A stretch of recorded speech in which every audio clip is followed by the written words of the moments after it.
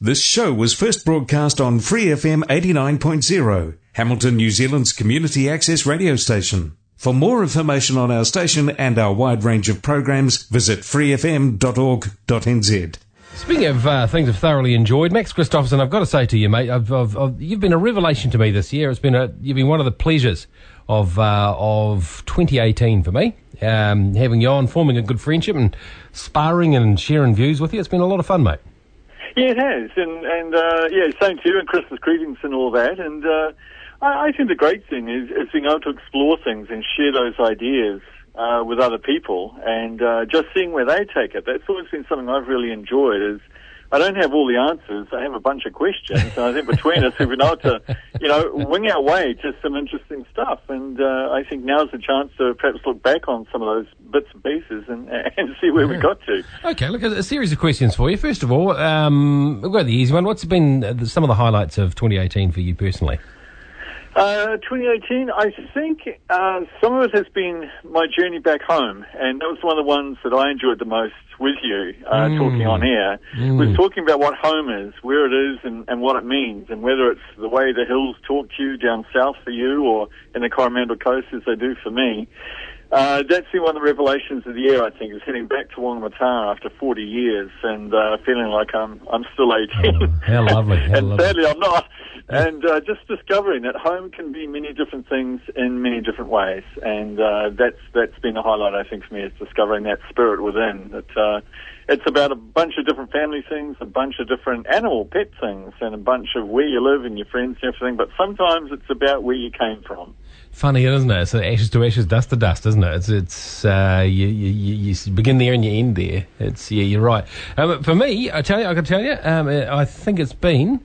Oh no, I've got to say it's the starting of the Hamilton app. For me, that's been the highlight. It's been a real highlight for me. Getting that thing cranked up, that's been great fun. We've got 5,500 downloads now. That's going really, really well.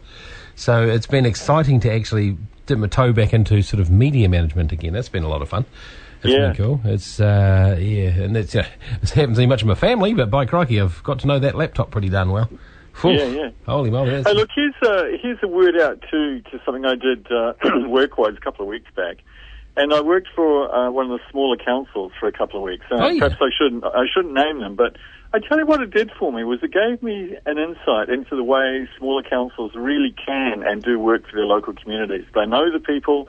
They know some of the issues that affect those locals because they're so close to the locals in many respects. And it kind of introduced to me the prospect that some of our councils may have got too big, and we need to actually figure out that smaller, nimble councils can do some great work in their communities, particularly in the rural communities, so they're hard hit by weather events and other things. Yeah. And it was a real revelation to me to see how councils work inside. It's very easy to sit on the outside as a column writer for the Waikato Times and throw crap. That's easy. That's real easy. Yeah. But I think, for me, the thing is to try to understand that for most councils, there are good people doing good work, trying their damnedest to do the right thing for their communities. I think in those communities, Max, the councils are the locals as well. That's the difference. They are the locals. And, maybe that's something that ought to be the case. If you want to be in council or in any serious place of management in council, you've got to be a local. You've actually got to be there. You can't commute, Yep. You've got to live the life. Because, it's a bigger thing than just outputs and inputs, isn't it? Yeah.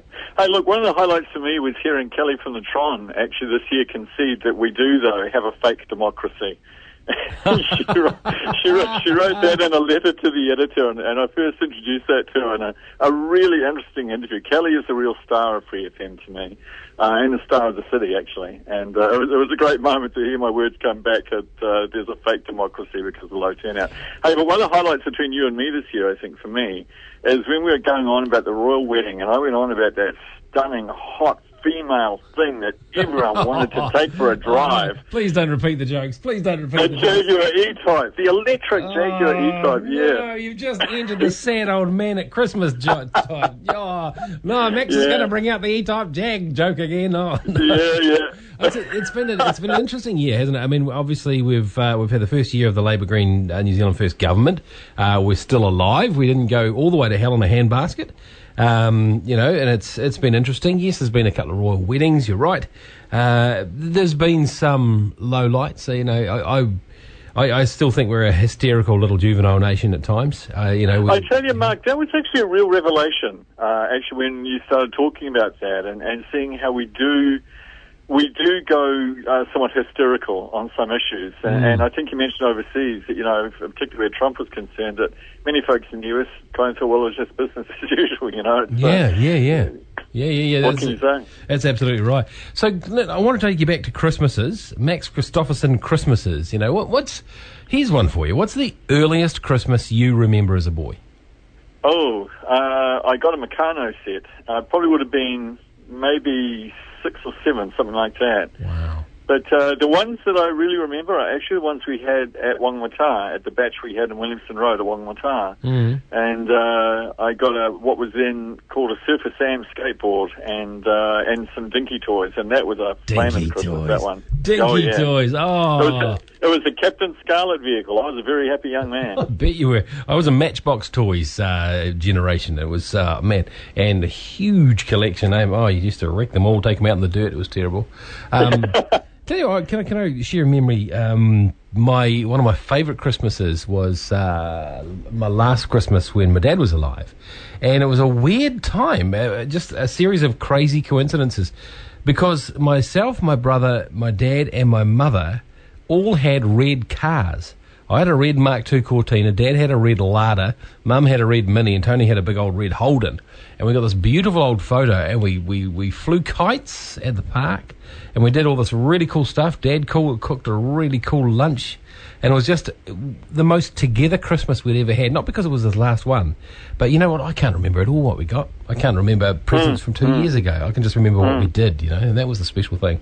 Isn't it interesting? We bust our nut out there buying Christmas presents. Buy. And can you remember what you got 2 years ago?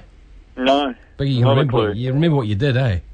I can't remember even what I gave 2 years ago. So, yeah, it becomes less relevant, I think, the older you get. But there is a sadness this year. We lost Nash, our cat, last week. The diabetes got him in the end. And so we've got one less in the family. And my thoughts go out to people who may have lost pets during this period or during the year, because it is a family member and it's hard. And I think pet ownership is something that people need to think very, very carefully about before they give a pet for Christmas this Christmas. Big time. Please don't, unless you're committing to it for life. Actually, on that, I had the pleasure of going to Pello's funeral service. They had a thing for all their clients who had lost people this year, and it was all on them. It was a beautiful supper, beautiful ceremony, and it was how to deal with your first Christmas without that loved one. And it was, because Christmas is, I don't know about your bereavements and your family, but the first Christmas, that's a tough one, isn't it, for people who've lost someone? Yeah. Well, I wrote 2 years ago now, and I'm still struggling and dealing with it. We lost my friend Norm to suicide, and I found out about a week, actually, out from Christmas. And that was the first loss of an old friend that I had gone through, and I'm still dealing with that a couple of years later because of the nature of the death. So for those folks who have had a bereavement, be it four-pawed or two-footed, my thoughts go out with you at this time of year, because it is tough. It's a family time of year, and for us, we've got one pure family member to be with us this year. Hey, in other news, the train's going ahead. So I saw that. Yeah. Dave McPherson got his train. So that's he'll be a happy man. He's train set for Christmas for Dave. Yeah, is it what? I tell you, we're talking $80 million worth of train set there. It's 2020 in March they're saying, and two services a day to start with. It's a 5-year trial, so be very interesting. Hey, look, the other thing to contemplate is it's not too long until we're in the new year, and that means it's the final year of this administration at council. Yes. Yes. And it's going to be on us very quickly that it's time to vote. Oh, crikey. Yes, it is. Oh. I'm putting that out of my mind. Personally, I'm putting that out of my mind until about 2 months beforehand. I've got work to do. Good idea. Yeah, you got work to do. Max, I think I don't think I've ever had an interview where we've covered more things. So we've been leaping over the place like a cat on a hot tin roof. Merry Christmas to you, mate. All the best without your pussycat this year.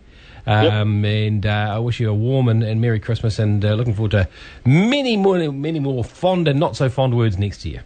Yeah, and just thanks to the listeners and the people who've commented on Free FM Facebook page, and hopefully taken some of the ideas and dissected them for their own interest and for their own own merit, because all we do is we put ideas out there, and it's always uplifting when someone actually looks at an idea that's discussed, but they bring something new to it and something different to it, and that's what I find so exciting about what we're doing with this. So that's thanks for the folks who have commented on it, and we look forward to trying to stimulate you into some thought next year.